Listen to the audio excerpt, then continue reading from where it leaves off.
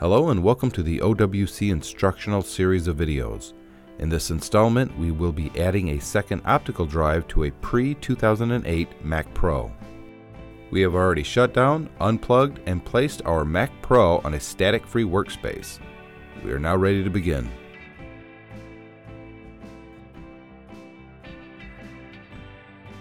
To make room for the second optical drive, we will first need to remove the side access door.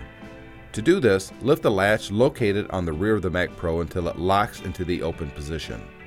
You may then tilt the door forward slightly and remove it. The optical drive bays are located here. Pull the optical tray out part way so that you can unplug both the ATA ribbon and power cable.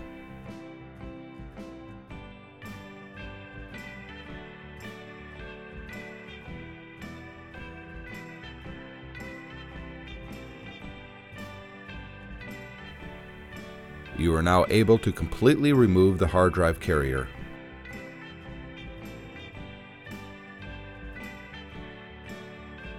To remove the bezel, you will need a standard paper clip. Straighten your paper clip so it looks like this. Next, insert the end of the paper clip into the small eject hole in the front of the drive. A simple push will cause the drive tray to open, and if need be, you can pull the tray out a little bit more. On the bottom of the tray are two small tabs. Push forward on the tabs to release the front bezel.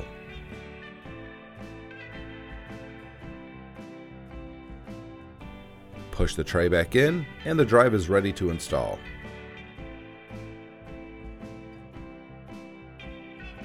For installation, Apple has provided 4 mounting screws. Remove these screws and set them aside. We are now ready to install the drive in the lower bay. Line up the drive and slide it into place until the front of the new drive is even with the old one.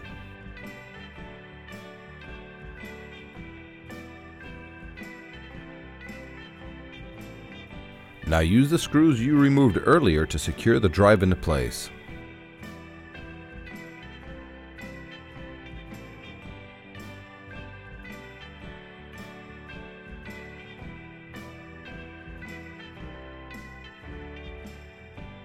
Once done, the drive tray is ready to be reinstalled into our Mac Pro. Locate the IDE power cable plugs in the optical drives, as well as the power cable and IDE ribbon in the Mac Pro.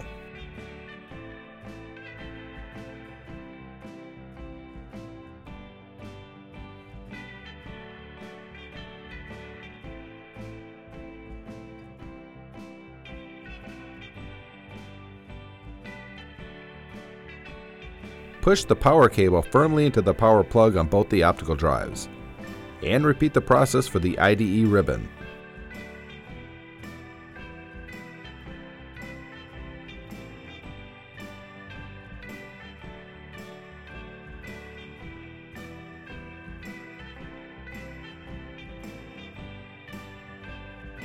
Once connected, slide the drive tray back into place. To close the Mac Pro, align the side door with the bottom of the case, swing the door closed, and push the rear latch downward until it locks into place.